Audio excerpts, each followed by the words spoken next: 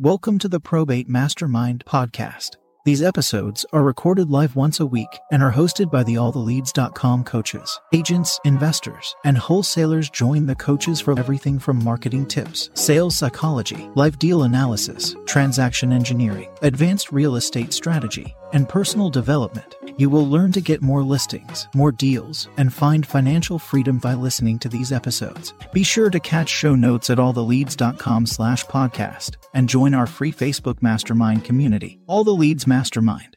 Welcome, amazing agents and investors from across the country. Today is Thursday, May 20th, 2021, and this is Mastermind Podcast number 328. I want to remind you all that we have an ongoing contest. We really want to encourage participation, and if we can bribe you a little bit with some free leads or discounts on leads, that's what we've been doing. We have two contests we're running concurrently every week. We have a winner of the week, which is exclusive to probate. We want to hear a deal you got signed, a listing you took, a contract you got signed. If it's not signed yet, we'd still love to hear, but to be eligible for the win of the week, it's actually got to be a contract.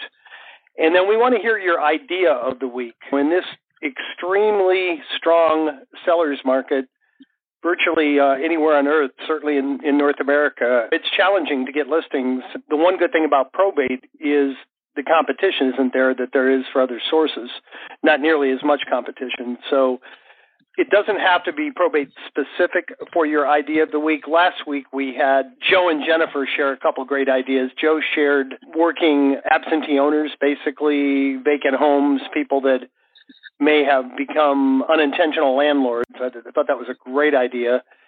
And Jennifer had a very unique idea to cross-reference her leads against unclaimed properties and use that as kind of a extra value added with people and let them know that they may have inherited some, or they may have some unclaimed property in addition to being the executor of the estate. So those are both the type of outside-the-box ideas that we're looking for. Right now, we have one in the queue, and again, we do have plenty of room for more. Just hit *6 and hit 1. Bruce, Tim, anything you want to share before we get started? Not me, bud. Let's rock and roll. Okay. I'm going to share. We had a great Foundations Dialogue training yesterday. So if you guys are looking for role play and building out your phone approach for probates, I want you guys to join in on that the next time. We're coming up a couple of weeks away from a class at the beginning of June. And then starting in June on the third Wednesday of each month, we're going to be doing a specific role play day on Zoom.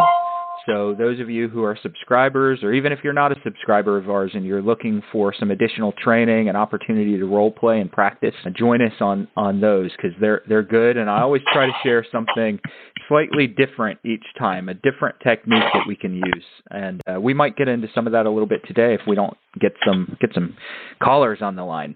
Sure. Well, we do have two in the queue now, guys. We greatly participate those that actively participate.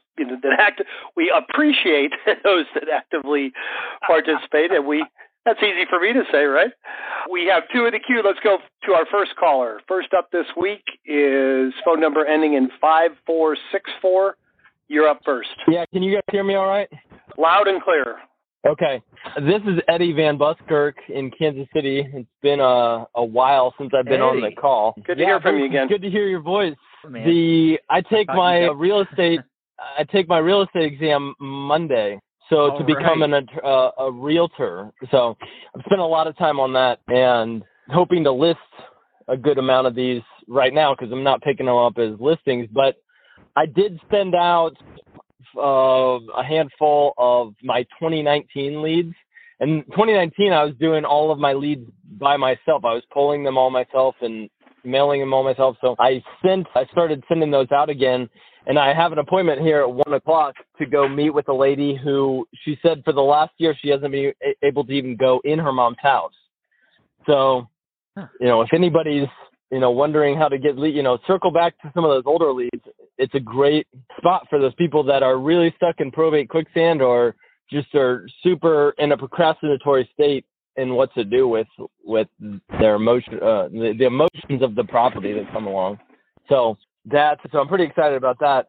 second thing is, a while back I had told you about a deal I had got for $40,000. Well, after, it took me a year to get it. The guy inherited it from his brother who committed suicide. It took me a year to get it. I got it for $40,000, but we just sold it. Or we closed on it today. We signed the closing paperwork yesterday for $289 after we did about a $120,000 remodel.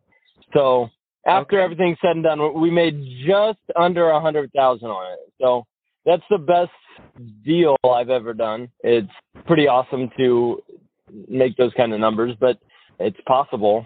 Yeah, one of those every year. Obviously, that's not your goal is one a year, but one of those every year turns this into a great ROI. Yeah, which that'll be the third property we've closed this year on the flip side.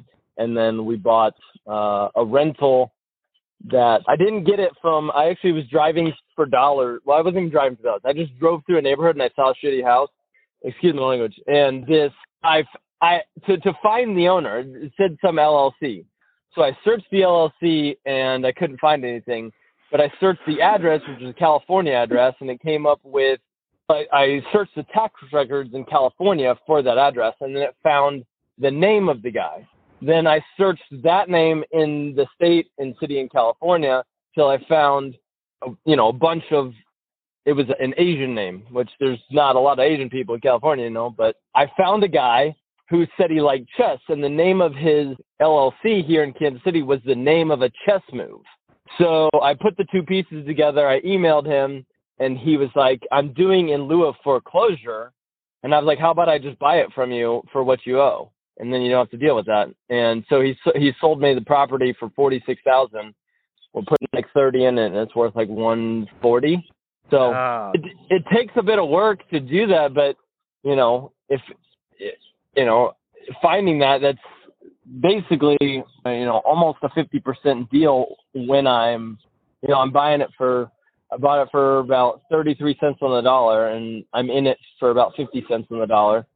So that's Yep.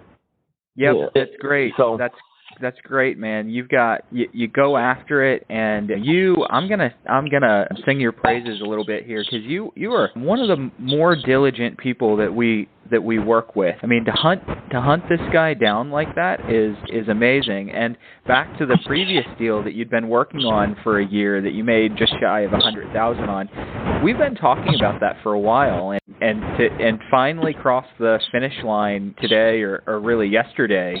That's exceptional. You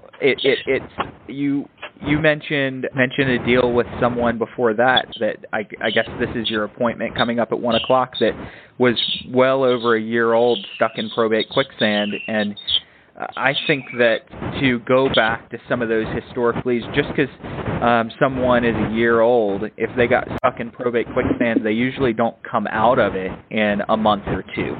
Once they get stuck, they're usually stuck for a long time, and those people can go from being able to sell in 8 months to still not selling in a year, 2 years, 3 years sometimes.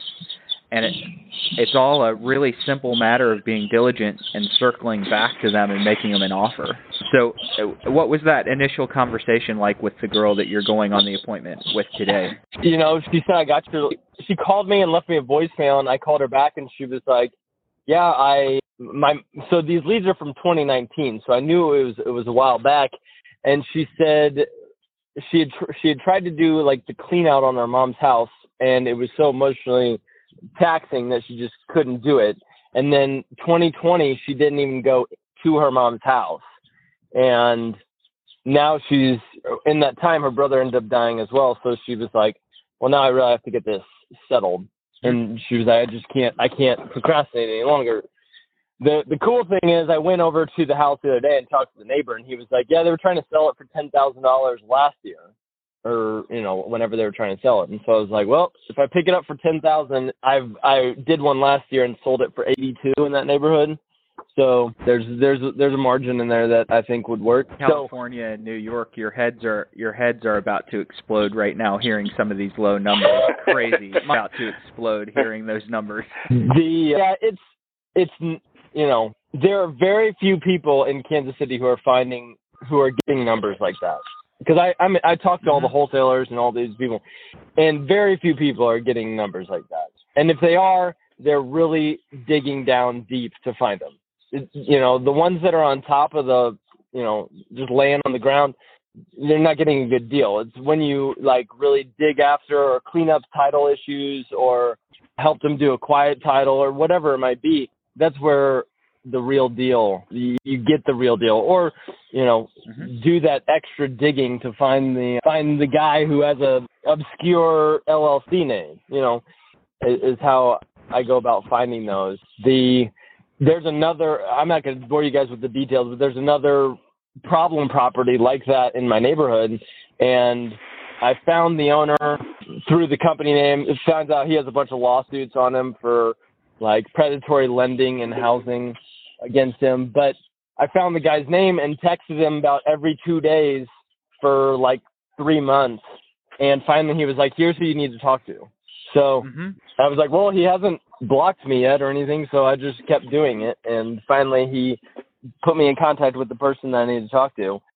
So I do have a question, though. I have a property that I'm trying to buy from a gentleman, and all of the heirs are not in line with what, selling the property or the price.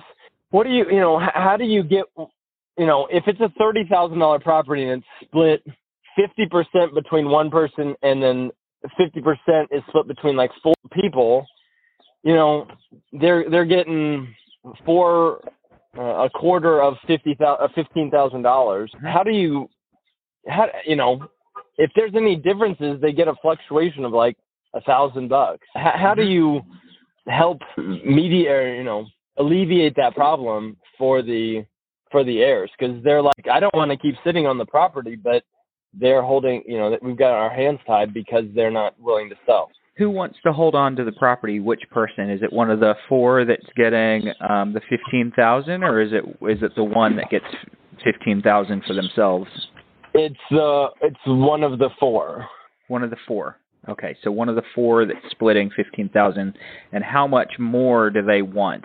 I don't know the answer to that question because I was only talking to the gentleman who wants to sell it, who gets the majority share, the $15,000. Okay. So I don't know how much more. I just don't know how I could help him clear it up. Or I would talk to that gentleman. I'd try to get on the phone with the one that's holding things up, but at the very minimum, talk to the person that you're already in contact with and say, could you get me a number that they want? And then I might even say, especially if this is cash, if there's a loan involved, you're really not going to be able to do this. But if it's cash that you're picking it up for, and after making $100,000 on that last deal that you're closing, it better be cash. It's cash you're picking it up for. I might tell your contact now that you're willing to kick the additional heir that's holding things up, kick them $1,000 or kick them $2,000 on the side, and hopefully that'll do it. Hopefully that'll do the trick, and they'll if you do that, everybody might want their $1,000 or $2,000, but if they're all just wanting to get rid of it, and there's one person that an extra $1,000 in their pocket or $2,000 in their pocket gets the deal done, I'd say most of the heirs are going to go along with it. Now, obviously, if you're getting some kind of traditional loan, guys, and this really isn't going to apply to you, Eddie, but if you're getting some kind of traditional loan, you can't do anything under the table like that. But a cash deal, I would offer that and see if it does the trick. Awesome, Eddie. Go ahead. What do you think? No. Do you have any thoughts on that? Oh, me? Well, I just had some overall thoughts about everything that Eddie talked about. I would say, as far as the multiple heirs, the best deal I ever did had 12 heirs, and I made over $100,000 on it. And your one thing you said there is completely correct, is the more people there are, the less a discount in price affects all of them. So I agree with Bruce. If you need to disproportionately distribute the income a bit and everybody else is okay with it, if you need to kick the ones that don't a little more money, maybe the other ones won't care. I mean, most people would look the other way on a complicated deal like this. And I was just going to make an overall comment, Eddie, and I've said this so many times before. In the beginning, way back when I was in my 20s, one of my original mentors told me, figure out what everybody else is doing and do the opposite. And you just gave multiple examples of that. Everybody else are calling this month's leads. Maybe they go back a month or two. You're working on 2-year-old leads, where you've got, logically, it would seem like they'd all be sold, but the reality is you've just eliminated all of your competition. I would say everybody else is probably calling the 3, 4, or 5 phone numbers we provide, and that wasn't good enough for you. You couldn't find them, so you tracked them down. I mean, you used your head, you thought about it, and you tracked somebody down by the way their LLC name sounded or the nationality. I mean, that's brilliant. And the fact is, you're probably, I almost guarantee you eliminated all your competition there because you're probably the only one that was able to reach them or talk to them. And then the other thing that occurred to me, you said, you're not California. Your average price is low, but yet you're not going after the big ticket items. Maybe you don't have them, but you're getting an incredible spread on lower priced homes. I mean, so you're a perfect example of going the extra mile and pretty much doing the opposite of what everybody else is doing. And I would just try to use that same kind of strategy with the multiple heirs. If you can kick one of them, is on the 12 heir deal? I'm assuming the executor is on board, right? The executor wants to sell. Yeah, he wants to sell. He just can't get the one uncooperative one to agree to selling. Yeah, and how much, if they split it evenly, how much are they going to each pocket, all 12 of them? How much each? Well, it's 5 people. You said 12. Okay. Yeah. 15 divided mine was 12. Yours is okay. Each one will get like $3,750. Yeah. So yeah, I mean, that's kind of lunch money, but to some people that's a lot of money. Yeah. Yeah. I mean, is there any of them that doesn't need the money that would give their shares to? I would think maybe the executor would be the one that might be willing to chip in more because he's got all the work to do. He might want to get this off his plate. But no, other than what Bruce said, an unequal distribution may or may not work. Go ahead. You had another thought? At this point, you're kind of operating from a place with a lack of knowledge. You don't know what it is. You need to identify what it is that the other heir is looking for. If they think the house is worth $100,000, and if they think that they're going to get $12,000, then that's a different issue of them wanting $5,000 out of it. If they want $5,000 out of it, just come up with a side agreement. Give them $1,200, $1,300 outside of the closing, because if it goes into the closing, it's got to run through the estate. So it provided it is an estate, but it's got to run through the estate, and it's going to get distributed. So first thing first is you need to figure out what they're thinking. Is this just a move because they don't want to sell mom's house that they have an emotional connection to? I get that. If that's the case, then all of this is just a smokescreen to pretend like they pretend like it's about the money. But if it's about the money, see what that means. So get the person you're connected to maybe introduce you guys, or maybe they'll call and say, hey, what are you looking for? But you need to know what they're looking for first, and then you can create something. You can work something creative to get it done. Yep, okay, great point. That makes sense. All right, Eddie. Well, I think you're going to be pretty hard to beat for the winner of the week, but great job, and thank you so much for sharing. Come back more often, man. Every time you do come back, you got good stuff to share. We appreciate you. Yeah, so I actually need to get signed back up. I paused because I had so many leads coming in that I needed to follow up with. So I paused, so I'm not even qualified for winner of the week. So we'll work something out. If we don't have a better story, I'll have your customer service person give you a call today. We'll work something out if you come back. Yeah, absolutely. I need to, and that's why I called back, and I kind of left Bruce hanging last time we communicated and everything. So I had to get back on the call anyway. All right. Well, thank you, man. Great to hear from you again. We appreciate you. Thanks, Eddie. All right. Next up is phone number ending in 9902. You're up next. Hi, this is Rick Wilson, Lantern Realty here in Kannapolis, North Carolina. How are you folks doing? Doing great, sir. How are you? I'm doing well. First time on the podcast. Well, I say that's not correct. I'd listened in one time before, but I'm just getting started in this, and so I did hear. I think is this Bruce I'm speaking? Or Jim? It was Jim first, and this is Bruce. Yeah. Well, there was, I don't know who was speaking about, I believe we were talking about unclaimed property, that there was a lady that was on the podcast a while back and a week ago or whatever, and they brought that up as a kind of a value-added service that they were providing to the PR or the executor. Did I understand it correctly? Correct. That was last week. We thought that was an interesting idea. That was Jennifer that brought that up. Yes. I can only say this about that, is that I forgot for what reason I was doing this, and I can't explain. I moved from Florida to North Carolina. I've owned a home here for some years, but I moved up here full time about a year ago. And so something, I don't know what it was, I'll have to think about it, but I went back to the Florida unclaimed property site and found $1,600 that was owed to me on commissions. And now get this, back when I was in the insurance business, which was almost 35 years ago. Amazing. So there is money out there, and it makes a lot of sense to try and help people recapture that money, especially at that, it's really easy money. It's really easy to get. You have to have documentation, but it's easy to pick up. So I think that's a grand idea.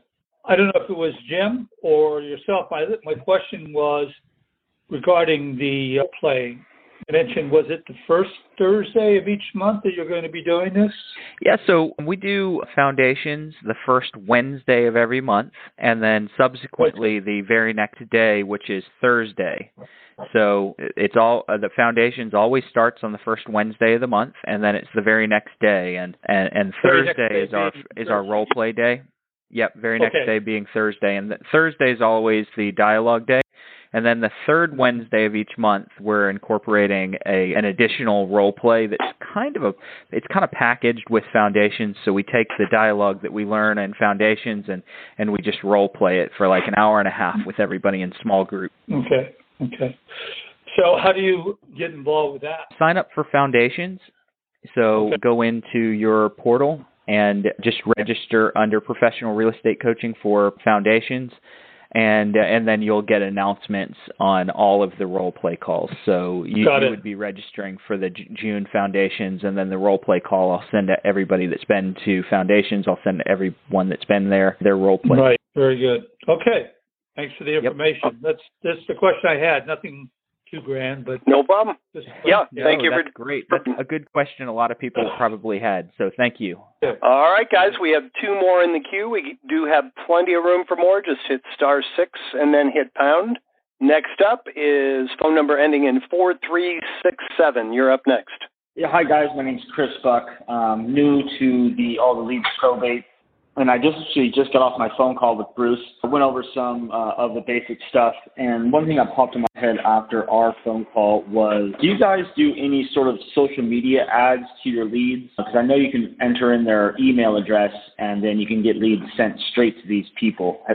Is anybody doing that? Yeah, it's one of those things we've talked about for a long time, and I know that there are people that have been doing it. I haven't seen a report back from very many people on their success there.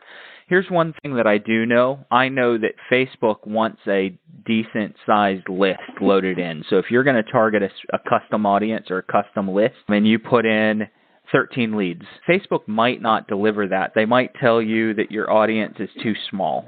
So I would give it a try while you have a small audience, but the bigger that audience over time gets, and if that means you need to go grab some historic leads or another county or something like that, you might want to try it. Build it up to where it's a big enough list, and then put it in Facebook, and up until the point that they don't give you that error message that, hey, your audience is too small. I've seen that many, many times. And sometimes the number that the guaranteed number where you're going to get delivery is 1,000 people in your audience. I've seen people get by with like 100 people in their audience where Facebook would deliver their ad. Okay. But that makes really sense. Do it without 100 people in your audience. Okay. And then since I'm new to all the leads, I just got my first lead set, it's 22 people. Is there a way to go back and get historic leads from you guys? Absolutely. Oh yeah, 100%. Do you remember who your customer service person was that signed you up to start with? Do you remember their name? Oh gosh, I forget her name. Darcy, Jordan, or Natalie? Oh gosh. That's okay. That's okay. I've got your phone number. I will look you up and I'll have them reach back out to you. Yeah, we highly recommend, as a subscriber, you can get a significant discount on the historic leads. And you can go back months. I mean, you can go back like the last gentleman went back 2 years and still got deals from it. The great thing about the older one, the farther back you get, the more, the larger, if you go back 6 months, probably a majority of them are going to be sold. But when you go back that far, the ones that haven't sold are finally ready to do something. And there's a strong possibility you're going to be the only one contacting them. Whenever I'm looking, I still buy and flip. I still invest, and I usually do 1 to 3 year old leads, and I've never done that and failed to get a deal out of it. And almost without exception, people tell me, 6 months ago I wasn't ready. I was getting phone calls and letters, and you're the only one that's contacted me in the last year. So yeah, and if depending on how many leads you want as a subscriber, we can get it to you at a greatly discounted price. I mean, because we have them. It's just a matter of pulling them up and implement them with the phone numbers and delivering them to you. So yeah, I'll have whoever your sales or your customer service person is, I'll have them reach out to you today when the call's over. And what's your last name again? I have your phone number. Buck. It's B as in boy, U-C-K, like the deer. Okay, perfect, excellent. We'll take care of that as soon as the call's over. We'll have somebody reach back out. All right, perfect. That's all I had, guys. All right. Thanks, well, we Buck. appreciate you. Yep. Welcome, Chris. Sorry, Chris Buck. I'm still here. All right. No, I called you Buck. That's my bad. I know it's Chris. For the first, 30 years of my life, I don't even think I went by Chris. So Buck's fine. All right, perfect. All right. Well, it's time to pass the buck. We got to go on to our next subscriber, our next caller. Oh, all right, next up is 4663. You're up next. Thank you. Can you hear me okay? Yes, sir. Okay. Eddie's situation made me think of with his $30,000 property and the 5 heirs, made me think of 2 things. First is the side agreement that Bruce and others were talking about. Is there any scenario where a side agreement is illegal? And I guess what I'm getting at here is, where are the fiduciary responsibilities in a probate case? Yeah, so it depends whether you're listing the property, kind of who you're representing. There could be scenarios where the side agreement may be illegal. I know for a fact if there is a loan, and very specifically a government-backed loan, that you really can't do that. So in a case like this, it would need to be one of those instances where all parties know about it, all parties agree. You're not skirting any kind of government or lending laws. On Eddie's situation, I don't believe that it would. Would it be worth running it by an attorney? Probably. But on Eddie's situation, where it was like a cash deal, and everybody in a case like that would know that one person was getting a little bit more than their share and that it was not running through the estate, I think it would probably be legal. But Eddie, if you're still listening, I do think it's a reasonable assumption that it would be a good idea to go run that by an attorney. Okay, as a follow-up, if everybody has to know about it, or what you're proposing, and I think that sounds wise, if everybody is to know about it, what is the point of the side agreement? Why not just, have the is it because the heirship percentages drive an equal distribution, and therefore you have to have an agreement? Yep.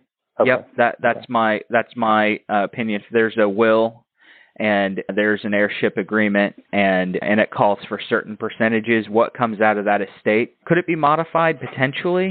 But I really think that what comes out of that estate needs to be that according to the will. And so that's why I would probably put the side agreement together, just where that money goes almost like an assignment fee, because the heir is entitled to a certain amount. So you're almost buying their percentage of the estate from them on an assignment fee. So they also happen to be getting the benefit of their heirship as well. But they could sell that for an assignment fee. I would think, this is something that I've never personally run into before, but it's kind of the first way that I would think about putting a tough deal like that together. and then I'll just repeat, ask an attorney so that you'd know for a fact that you're not doing anything that you're not supposed to. And in that case, can it be the attorney who is handling the probate, or is there a conflict of interest there? I wouldn't think there would be a conflict of interest there. Yeah, I wouldn't think that there would be. Now, they might tell you they don't know. That's one thing with attorneys. I know dozens of local, in my area, estate planning and probate attorneys, and if I were to take a question like that to 12 of them, I bet 2 would have a difference of opinion with me. And the other 10 would probably say, yeah, go for it. So just because you take it to their probate attorney, it might be worth bouncing it off of a second person as well, just to see if there's something that the first guy wasn't thinking about. Okay. Second question is related to a stickier, scenario, stickier outcome, and it alludes to what you're talking about, the share of heirship. It makes me think of offering multiple offers, not in a sense, as an investor, we're trained to make multiple offers, hoping the PR will accept, the seller will accept one of them, thinking they have to accept something. But here I'm talking about, could you make different offers to the PR, perhaps to appease the situation? So the first one gets 50%, and that's maybe a cash offer. The 3 get their $37.50, and those are cash offers. But for the one holdout, if you will, what if so now you're effectively buying whatever that is, something like north of 80% of the property, and now you own 80% for those cash offers. But then potentially you stay in the deal or allow that other person, if it's greed alone, right? Potentially you keep them, the last holdout in the deal as a tenant in common with you. And then if it's a fix up and sell, maybe that's a way to get them more money. Or if it's or if it's a long-term hold, again, they become a silent partner. And obviously, your agreement will have to be very tight so that they can't interfere in your property management decisions. But I guess whatever deal you can strike here to meet everyone's motivations, is the PR able to accept that on behalf of a split offer situation on behalf of multiple heirs? By the way, great idea. I mean, that's very creative. Great idea. Yeah. I would say I feel silly for not thinking about it, but I don't know. That was one of the more creative ways of thinking about it I've heard. So I don't see why the PR couldn't accept that. It kind of depends on the state that you're in. Some states, all the heirs have to sign the closing documents, and then other states, the PR can just sign on behalf of the estate. So it kind of depends on your location. But I really don't know why the PR couldn't make that decision for everybody, as long as they kind of ensured that they were acting in the best interest of the estate, which in this case it sounds like they are, and as long as they had the blessing of the other heirs, why not? Sure, and if everything was totally documented and disclosed, you're rarely going to have a problem if everybody's aware, it's disclosed, and everybody's in agreement. You're generally going to be fine. And like we've said, every other case, though, extremely creative solution I've never heard anybody think of before, and it's not something that's going to come up often for our people. But when it does, that's a really clever idea. If one person wants more, let him stay in the deal. And of course, now you'd be careful the others don't say, "Well, that's a good idea. I want to stay in the deal too." But at the end of the day, you're saying, "Hey, this is all I can pay," and even whatever, some percentage of the profit, something where you can get over their greed factor. I like it. Is the motivation. Okay. I like it. Go ahead. So let's say that were to happen. I'm just trying to understand the logistics of literally getting that house out, kind of out of the estate, so the state can go on and finish its business. Is that once that offer is accepted and closed on, is that how it physically gets the house out of further probate proceedings? Correct. Okay. Yeah. Yep. So. Yep. Okay. Thank you. Yep. Once it's closed on and it's in your name, all those funds, provided the house is in probate, all those funds stay in the estate until probate closes, and technically that heir that maybe you're making a partner to a degree, it's possible that they get their partnership cut if you sell that house, it's possible they get that part before they even get the money out of the estate. But as soon as you close, it should leave the estate, and you've got full access as the owner to do what you want to do. Right. Okay. Thank you. All right, guys, we have one more in the queue. We got a little bit of time left. There is room if anybody else would like to jump in. Otherwise, this may be our last caller of the week. If you would like to jump in, hit *6 and hit 1. In the meantime, next up is phone number ending in 7428. What's new in Colorado? Hey, guys, what's happening? It's a beautiful day here, about 80 degrees, so nice. Can't complain. Yeah. Yep.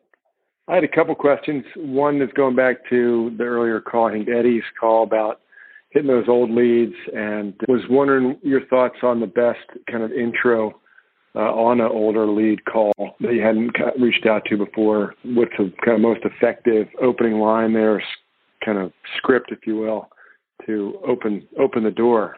Yeah, so have you been to Foundations yet? Yeah. Okay. So we really want to go with kind of that intro after you've gotten your greeting out of the way. We want to get into the summary, and on an older lead, my summary is going to be pretty short. I like your summary to be one sentence, but you could go a little longer than that. I was talking to someone earlier that was really good at their summary, so I felt like once you have the basics down, you can expand. So I would probably tell them, hey, I'm calling because I work with families that have inherited real estate that they're open to selling. If it's an old lead, and now we're not talking about a historic lead that's 4 months old, we're talking about a historic lead that's maybe a year old. You might as well just go straight for the real estate. The emotion and likely the property clean out and the maintenance and all those reasons that were softer on a new lead are kind of gone. So I would just simply go, hey, I'm calling because I work with families that have inherited real estate that they're open to selling. And then, of course, I'm not 100% sure if what I do is relevant to you or not. Do you have a quick second? Perfect. And that would probably be the best way. Truthfully, though, I teach those kind of 2 or 3 basic introductions. There are about 1 million ways that you could do it, but you always want to have that summary in the beginning of your call, that summary of why you're calling, not what you do, but why you're calling. Okay, and that could sound different for you, but I like to reference inherited real estate if I'm calling a historic lead. Okay, and similarly, that kind of emotional aspect is typically less of a factor, like you're saying. Would that be something that might be worth doing an SMS, text, or RVM too as well to be more efficient, or? Well, you got to be cautious on those RVMs and even the SMSs because they didn't opt in. So you have to be careful when you're calling them. It's likely that you can establish some rapport. You could give it a try depending on your risk tolerance, but you're certainly putting your neck out there a little bit. If you hit the wrong person, they might not take too kindly to it, especially if there's not a live voice on the other end. So the choice is yours. We have plenty of people that do that, by the way, and are successful with it. I just wouldn't really want to get hit with a fine if I was doing something inadvertently that was wrong or someone took offense to. Yeah, and these are in Florida, so I'm guessing you guys even more so the RVM is stay away from. Yeah, the RVM is something on people that haven't opted in. It's something that, regardless of what state you're in, you're running a pretty significant risk that I just don't think it's worth it.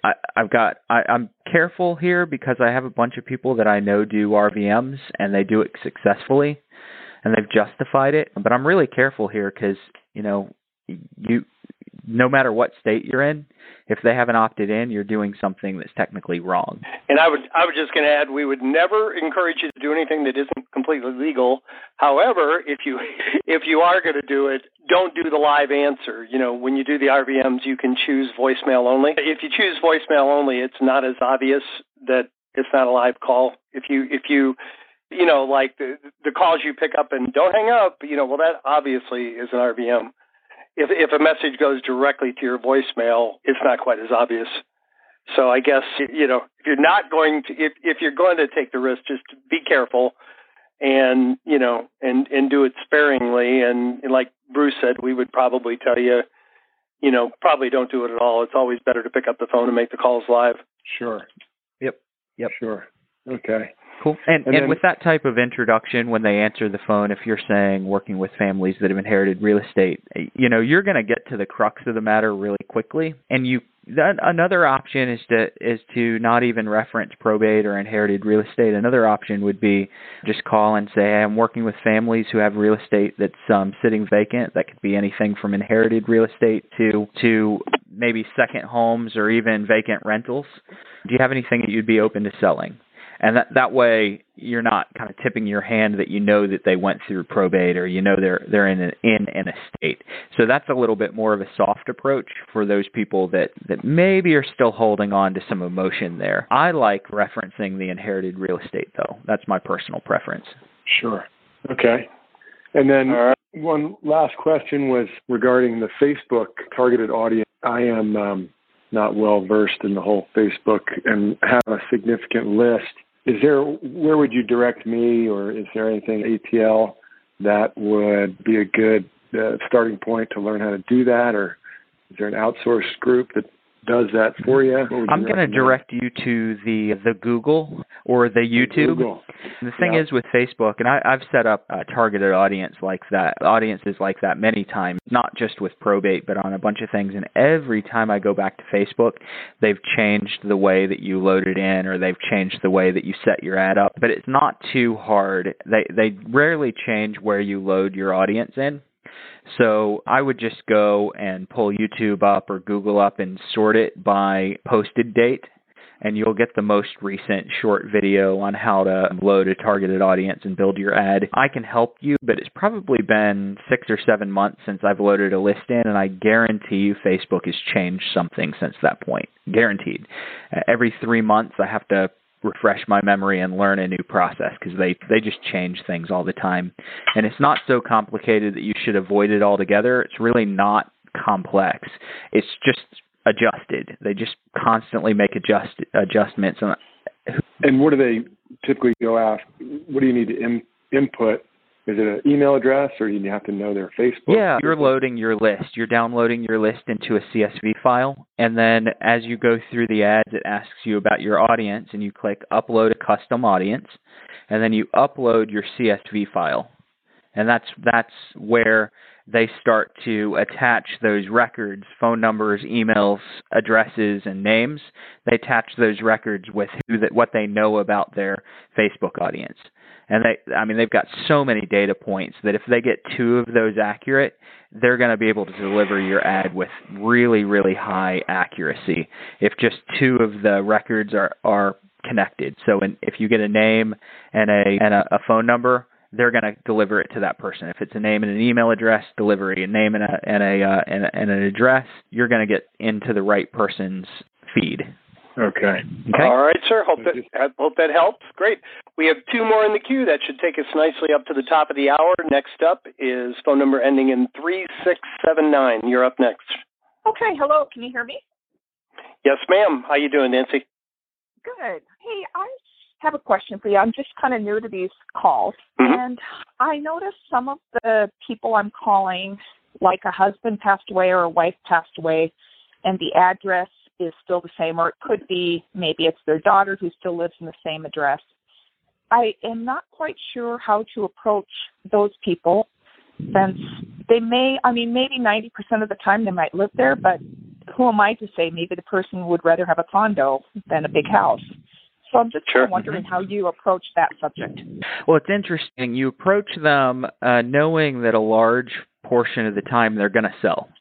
It might take them a little bit longer than the out-of-area personal representative or maybe the sibling or their child. It might take a little bit longer, but a lot of times they're going to sell because, like you said, who's to know if they have a condo, or maybe one of their family members is going to convince them to downsize over time.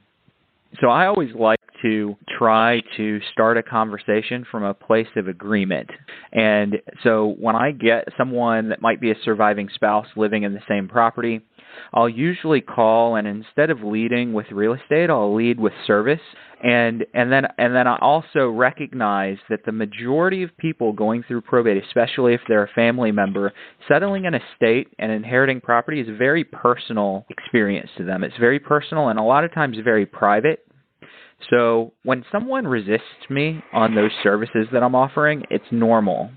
It doesn't bother me at all because I think it's only natural that they would resist a stranger that's offering to provide services. So resistance is kind of the key. And if you can kind of rephrase their resistance, so when they say, no, we're good, we have everything handled, if you can rephrase that into, it sounds like you really weren't looking for any help right now, is that right? And then get them to start the rest of the conversation with the words, that's right. Now you can kind of start to build some rapport and maybe future pace that person. So future pacing is just simply the act of taking them into their imagination and into the future when their imagination is not emotional and stressed. And you say, if you don't mind my asking, let's fast forward a year from now. And let's say, I don't know how complicated your probate process is, but let's say in a year you're done with probate, everything is settled. What's your life look like? You still living in the same house? Where are you living? What are you doing? And, I'm dropping the hint of a house in there, but I'm really asking them to paint a picture of their entire life. And you'd be really surprised how many people will say, yeah, I probably will have moved in with my daughter, or I've downsized. And they'll tell you what they're going to do with the house just because you took them out of their emotional state right now and put them into the future. And they'll give you an idea of what that future looks like. And if they say, well, I'll probably still be living here, then you know that it's probably not the best immediate candidate for you. And they might change their mind, but they're likely not the best immediate candidate. So I want to get that picture of where they are and what they would like to see in life over the next year or so. Okay. That's really interesting. Okay. And is there any way you approach younger people versus older people who have a house to sell? So one of the people who was on my list, and I just was looking them up on their address, and for some reason it came up that this 25-year-old guy died unexpectedly. Anyway, it just was kind of a different mindset. I thought, well, gosh, how would I approach if somebody younger answered the phone versus somebody who's 60 years old or 50 years old? Do you have different approaches depending on the generation? I don't think I do. Jim might have a different approach based on the generation, but I really don't think I do. The ultimate idea here, though, and this is less to do with that specific example, is you want to constantly be adding new tools into your dialogue toolbox so that when you catch someone and they sound, I'm basing it on whether they sound emotional, I'm basing it on whether they sound agreeable and amiable and friendly.